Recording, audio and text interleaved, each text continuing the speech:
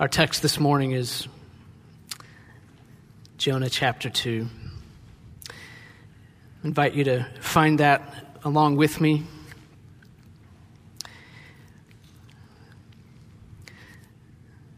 The theme of Jonah, the theme of the book of Jonah, is the mercy of God.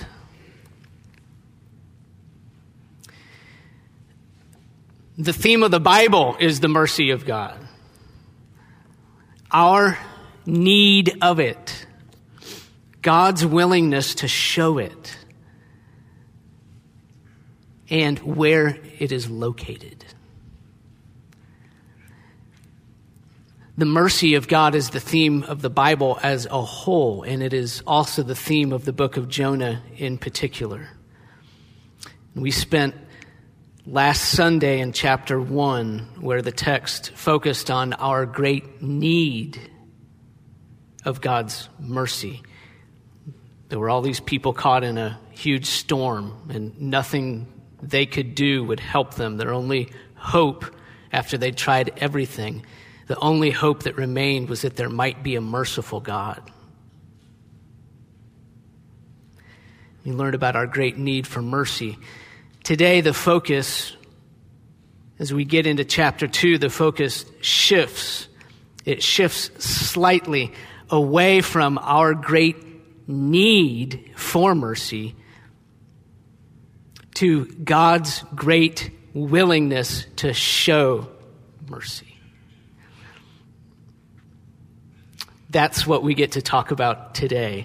God's great willingness to show mercy. Today we get to talk about God. Isn't that wonderful? This is one of the major reasons why we come to church, why we take time to come to an assembly like this. Not just fellowship and not just singing.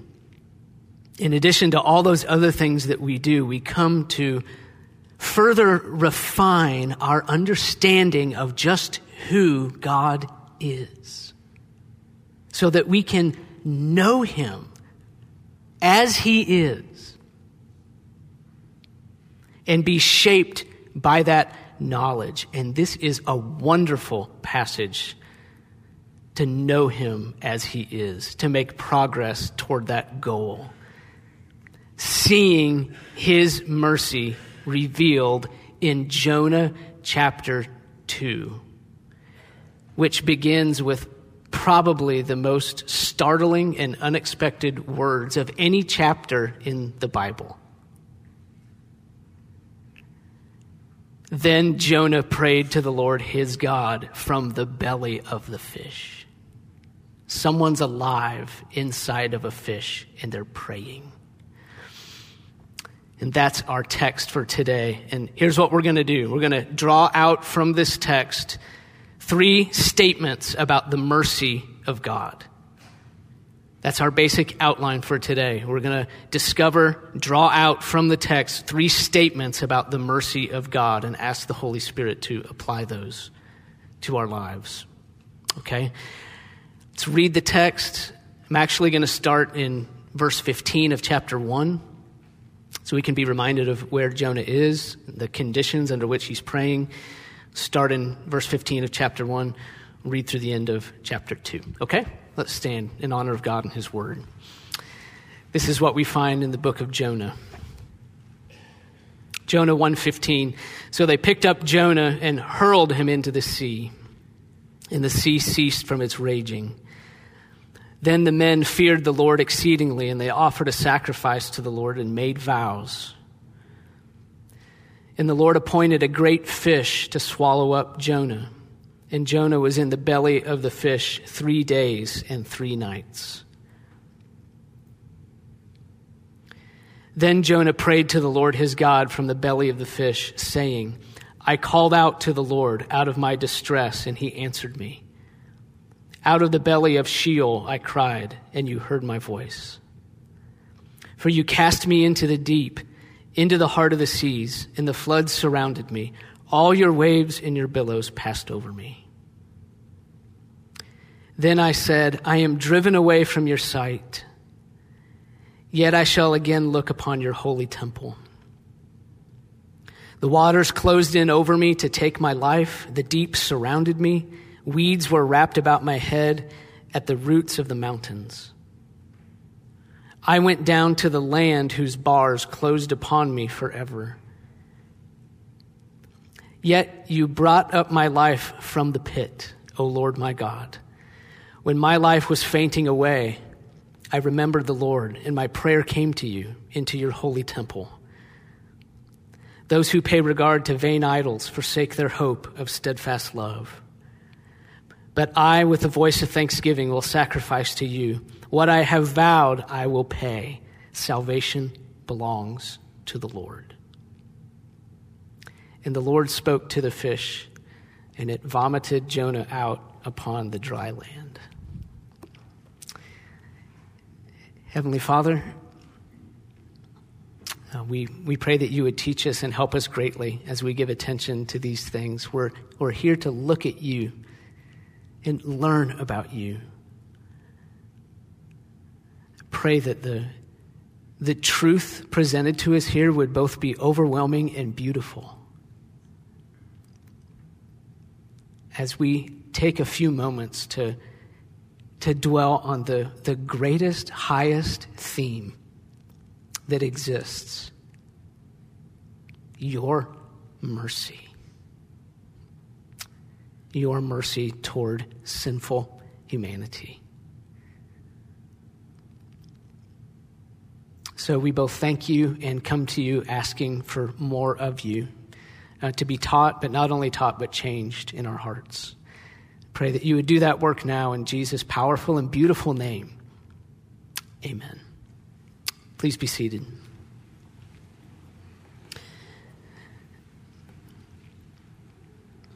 The first thing that we want to notice very simply is that mercy is available.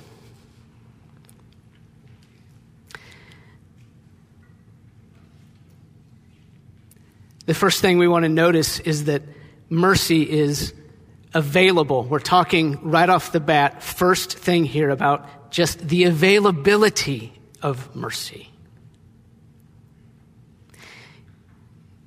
Here is the statement that we're going to dwell on first regarding the availability of mercy. The love of God is revealed in the availability of mercy for sinners. The love of God is revealed in the availability of mercy for sinners.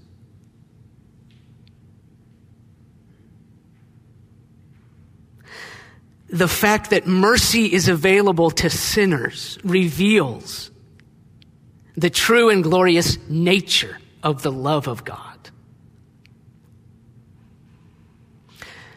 We have in our passage a sinner, Jonah. He has offended God just like us. He's lost in the sea of God's wrath just as we are because of sin, because of his disobedience. We learn in verse 6 that Jonah reaches the bottom. We see there the words, I went down. Did you look back at verse 3 of chapter 1, all the way back to the beginning of the account? Notice that Jonah rose to flee to Tarshish from the presence of the Lord, and then these words, he went down to Joppa. He went down. And then keep going. And he found a ship going to Tarshish, so he paid the fare and went on board to go with them to Tarshish, away from the presence of the Lord. And then we get to the end of verse 5.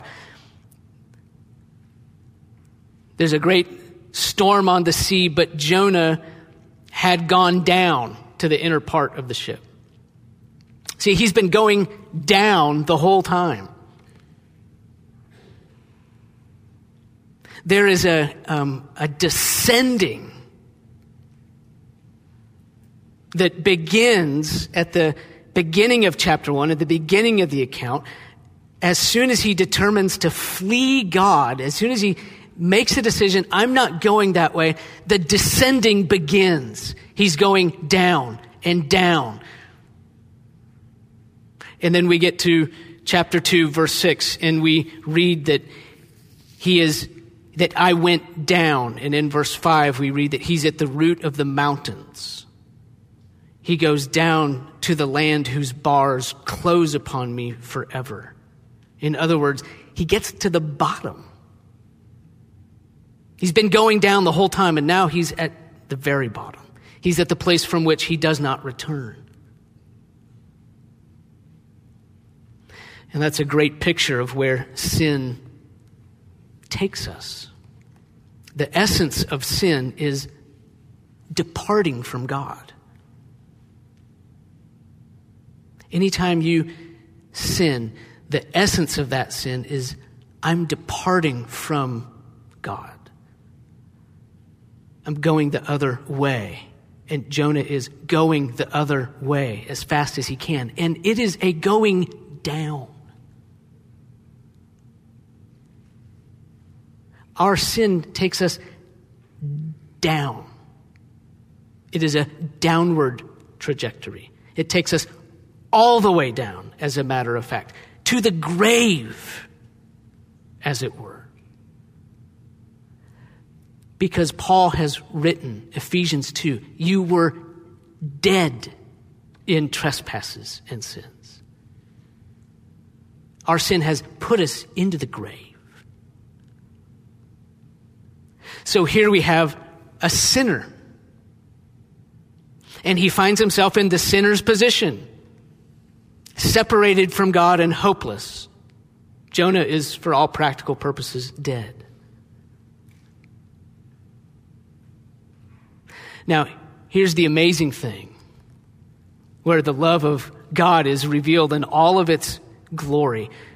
Jonah thinks that God is done with him. And he thinks that for a good reason, right?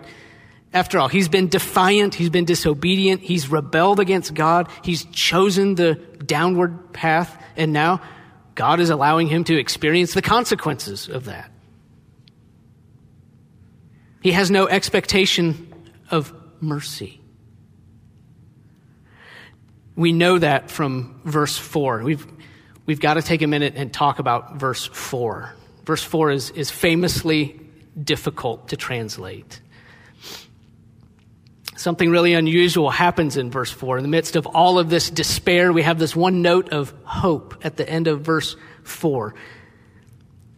Verse 4, then I said, I am driven away from your sight, yet I shall look again upon your holy temple. And then right back to despair. The waters closed in over me. So we have at the end of verse 4 this one hopeful note. And we look at that and say, what is that doing there? That sounds like he has an expectation of mercy.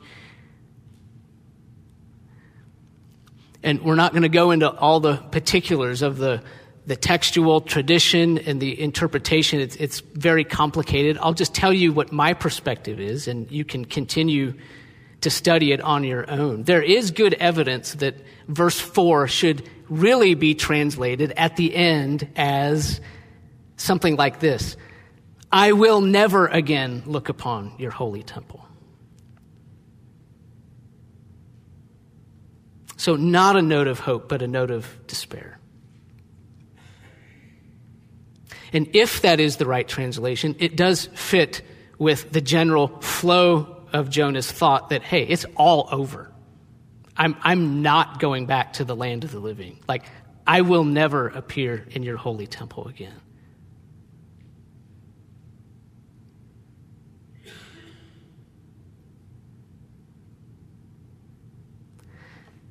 If you take that view,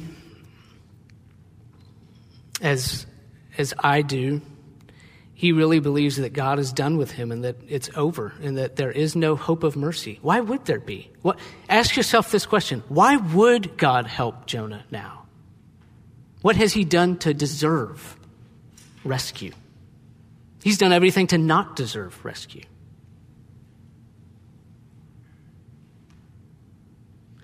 But what he does not realize is that by descending, he has come to the very place where God's mercy dwells. The mercy of God lives at the bottom of the ocean. God's mercy lives at the root of the mountains, in the place where the bars close us in forever. That's the nature of God's love. It comes exclusively to those who are dead. And know that they're undeserving of mercy. God's love comes exclusively to those who are dead, and know that they're undeserving of mercy. Honored guest, wherever you are that's listening, and professing Christian, and anyone who happens to be within the sound of my voice, please do not think this thought anymore. Banish this thought from your mind. The thought that God could never forgive me because my sin is too great. That's not true. It's not true.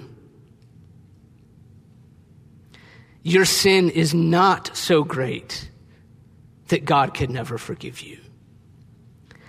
I want you to understand that God only forgives great sinners. He only saves those who are at the bottom. Yes, you have offended the holy God greatly by your sin, and you are without hope. And you may feel like this is a reason to despair, and it is a reason to despair until you remember that your sinking down and down and down brings you into contact with the great love of God. Because after Paul writes, you were dead in your trespasses and sins, a child of wrath, he writes, but God, being rich in mercy, because of the great love with which he has loved us, even when we were dead in trespasses, made us alive.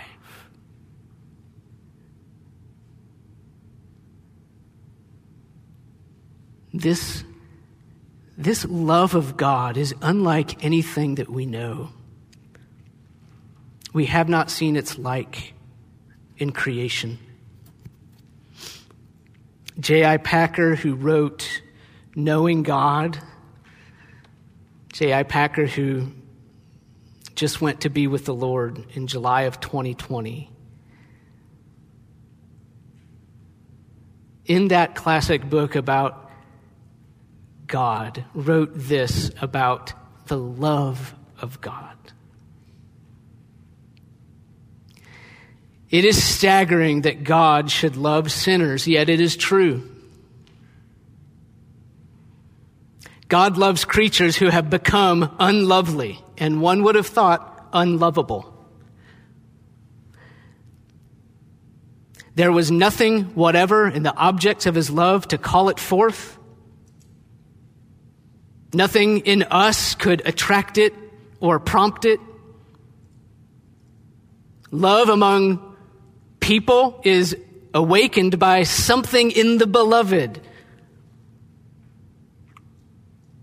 For example, we love beautiful people because they're beautiful, and their beauty awakens a love inside of us for them.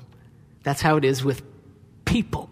But the love of God is free and spontaneous and unevoked, uncaused.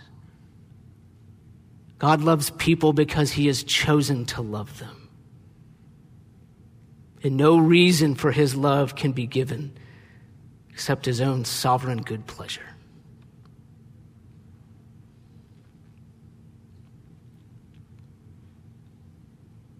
That's the end of the quote. The sea was deep. Jonah reached the bottom of it, but he could not reach the bottom of the love of God. Because at some point in the sea, you die and you're beyond hope. But the love of God reaches past the point of death. Death is not a barrier to the love of God. Death is the prerequisite for the love of God.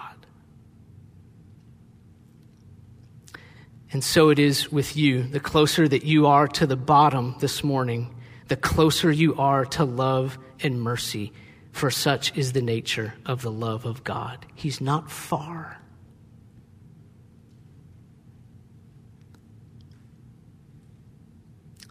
God is as close as a calling out. That's what Jonah did. That's all he did. He remembered and he called out. That's verse 2. I called out.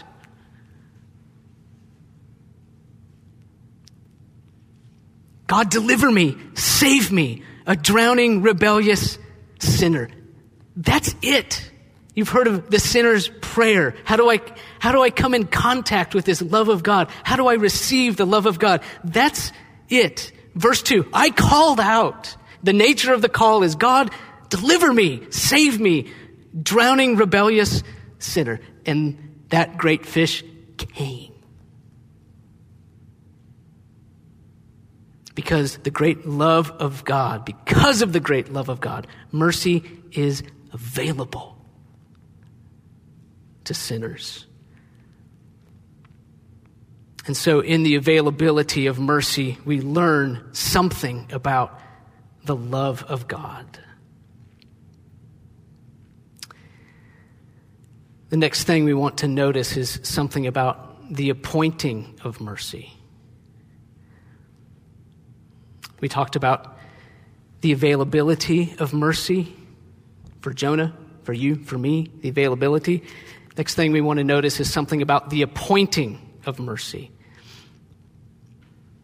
In the appointing of mercy, we learn something about the sovereignty of God. See, we learned about his love. Now we're learning about his sovereignty. We sang this morning the words, our God reigns. God, you reign. We're talking about his reign, his sovereignty. Here's our second statement about God's mercy. The sovereignty of God is displayed in his appointing of the means by which mercy comes. God appoints the means by which mercy comes. It's his choice.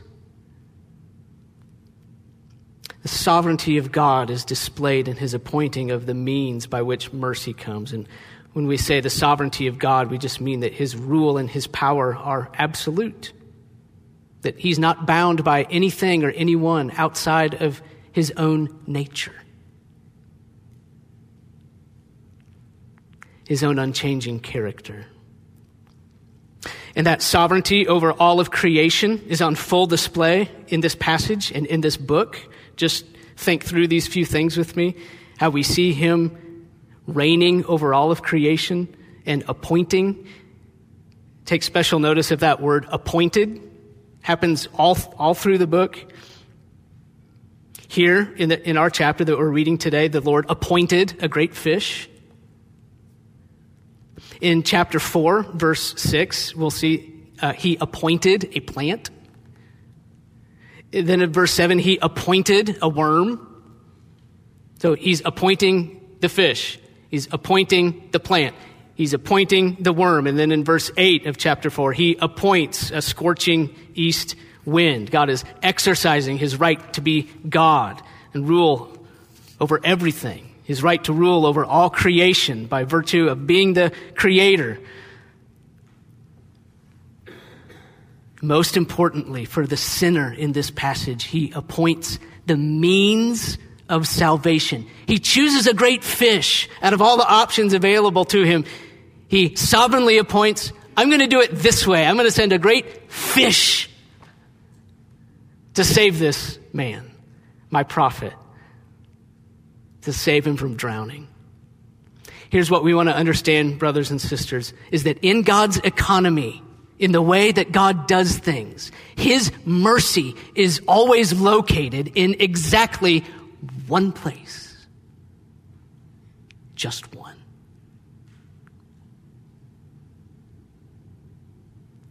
In Noah's day, that one place was the ark. It's the only place you could be and be saved. It's not Noah's idea to build the ark. God said, build an ark. That's the means of mercy. In Moses' day, out in the wilderness, it was the bronze serpent.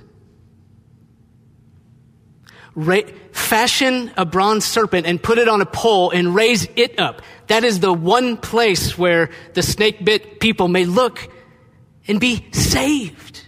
That's it. Not Moses' idea. God's idea. I'm locating my mercy in that one place. And now, here in Jonah, it is a great fish chosen and sent by God. God chooses the means of salvation for man. At one time, it's an ark. At another time, it's a bronze serpent. This time, a big fish. God could have done anything he wanted, and he chose to save by means of a fish, and that was his sovereign right.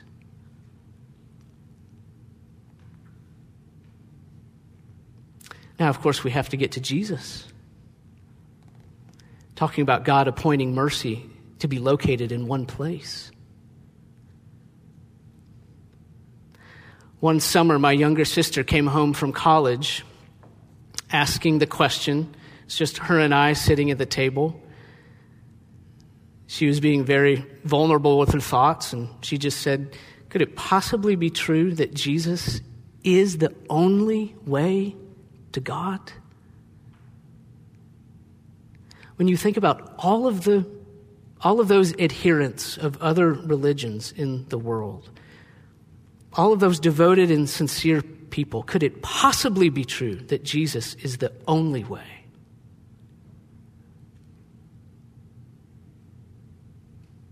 That's a great question, isn't it? Well, let's talk about it. And let's talk about it in the context of Jonah 2. One of the benefits of talking about that question in the context of Jonah 2 is that Jonah 2 helps us to understand our true position when we ask that question. Because in reality, we humans do not ask that question about Jesus being the only way. We don't ask that question from a position of security. We don't ask from a judge's bench or from a research library or some safe location where we can ruminate and bring God under a microscope to criticize. Jonah 2 shows us our true position when we ask that question. Desperate and dead in the ocean. That's our position.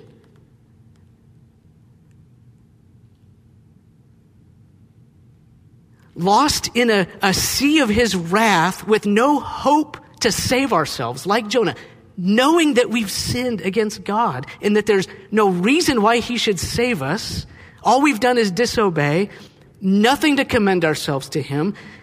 We're sinking down and down and down, and lo, just as everything appears hopeless and we're at the end, behold, a means of salvation. Incredibly. How could it be?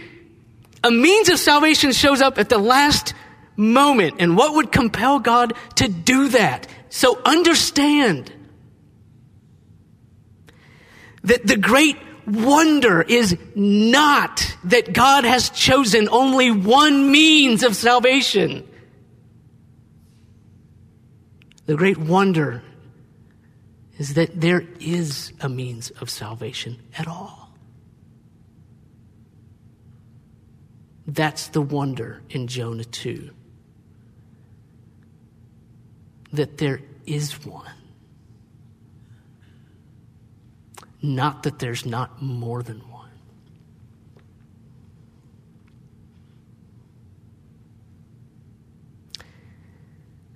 That's the perspective that we gain when we put ourselves in Jonah's position.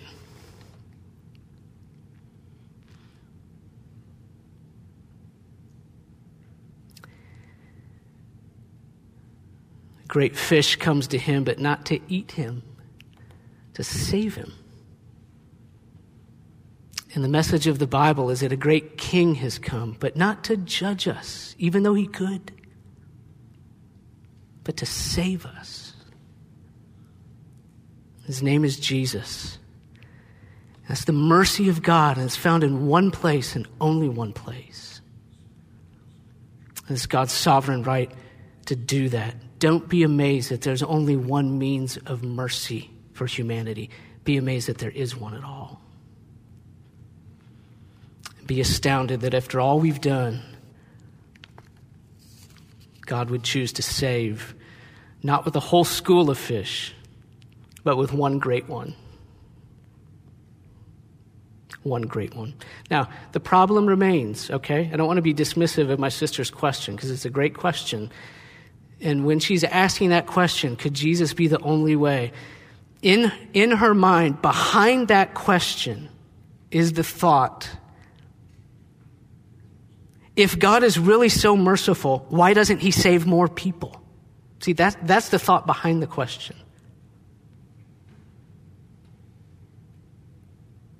If God really is so merciful, why doesn't he save more people? And the people on her mind, and many minds in this room, those listening, are those who will die without ever having heard the name of Jesus. And where is their hope for mercy? And if I were God, or if God were as merciful as I am, so the thought goes, he would save more people or save all people. I'm going to say two things about that. First of all, we're going to talk more about that when we get to chapter 4, okay? I'm not going to major on that today, but we will get there eventually by the end of the book. Get there in chapter 4, a couple Sundays from now. Second thing I want to say is that this question is the very reason why we study the book of Jonah.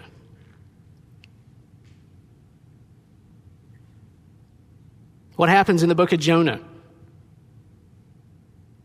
God reveals his plan to be merciful to people that don't deserve it. And the human doesn't like it.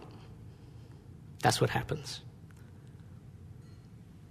God reveals his plan to be merciful to people that do not deserve it, and the human doesn't like it, says, I don't really like that plan, I wouldn't do it that way. Now, the interesting thing is that Jonah has the opposite problem of what most of us have. The problem most people would identify today is that God's not showing mercy to enough people. Jonah's problem is the opposite. He thinks God is showing mercy to too many people and to the wrong people. And so we have this wonderful, tension-filled, uncomfortable, question-provoking book called Jonah to address the chasm between who we want God to be and who he actually is.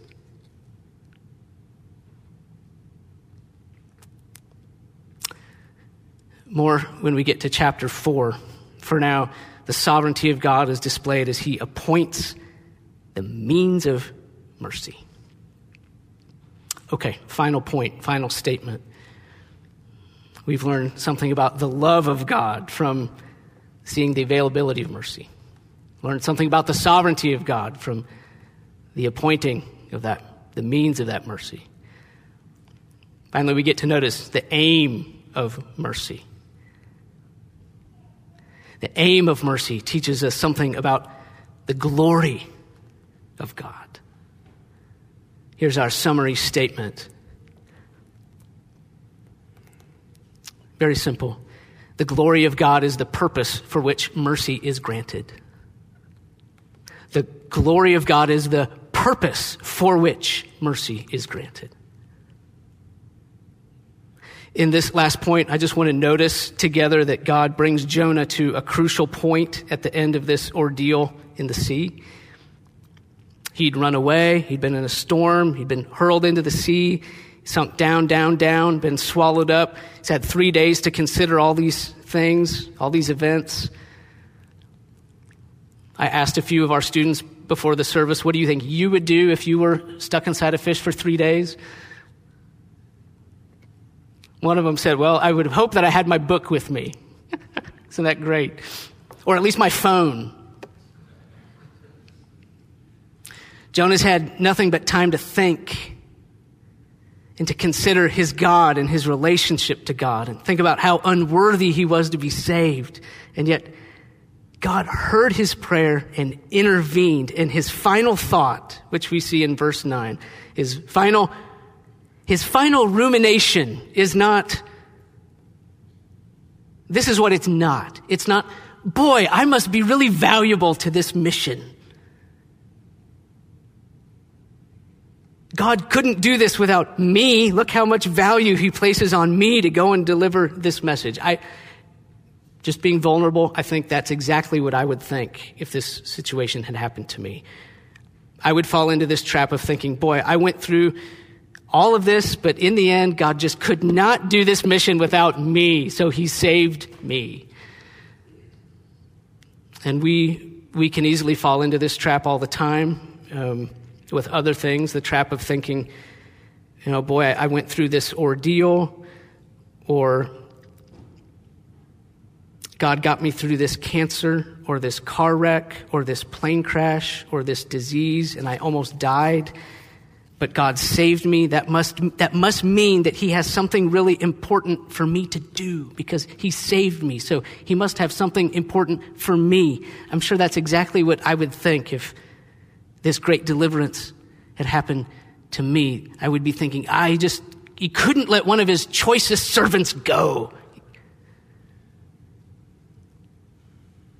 Of course, he can't save the world without me, so he had to rescue me. And we so easily fall into that because we're so self-centered, think that the aim of mercy or the purpose of mercy is somehow centered on how valuable I am. And that's true. You are valuable in God's sight, but that's not the purpose for which God shows mercy. The purpose for which God shows mercy is to show how valuable he is.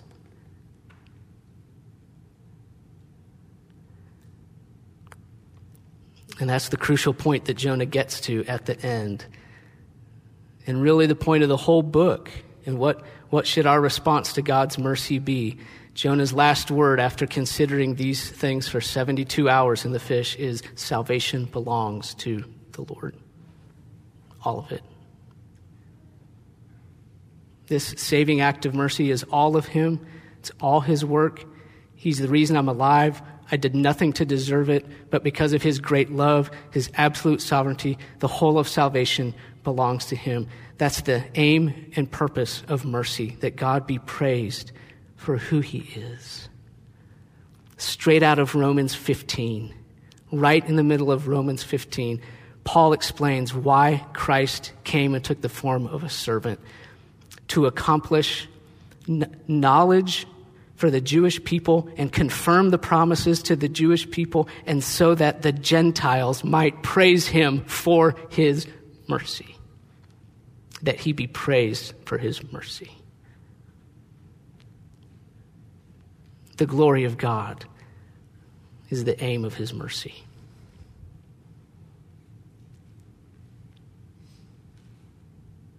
Those are our three statements. I want to just make one last big picture observation for Christians, and really appreciate your patience in listening. I can't let this chapter go without sharing this with you. It's a really simple thing, but if everything else we've talked about has been too high level and too theological, I just want to share this one thing because it helps me so much. It's been so personally helpful just to remember this very simple observation from Jonah chapter 2. Here's the observation. Jonah was at his best when he was in the fish. He does not have many good moments in this book. He has lots of bad ones.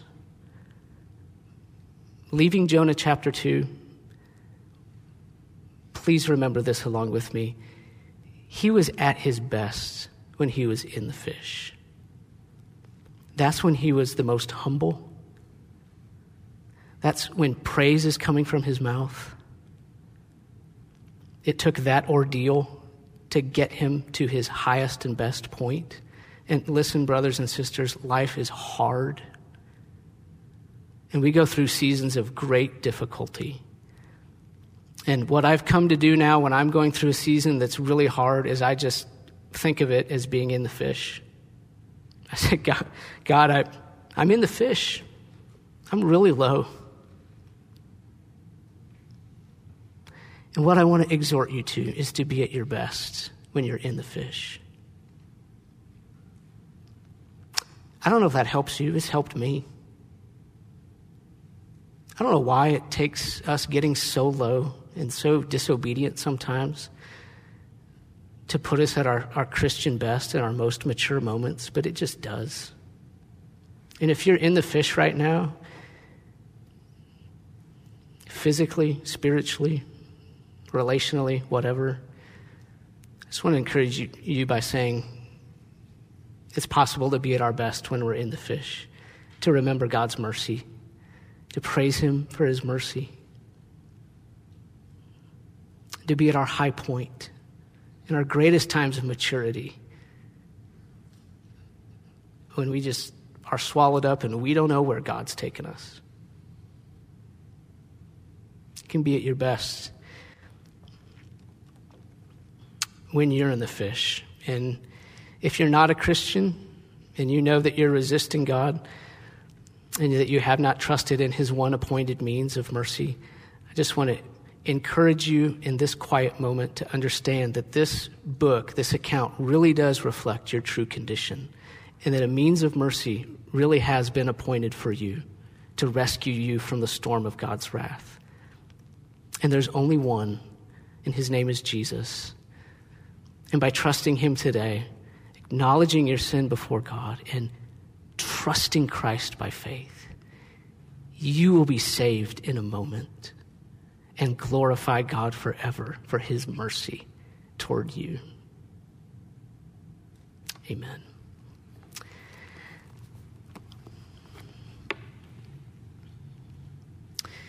Father, we didn't deserve it, but you sent a means of salvation. Glory to your name forever and ever.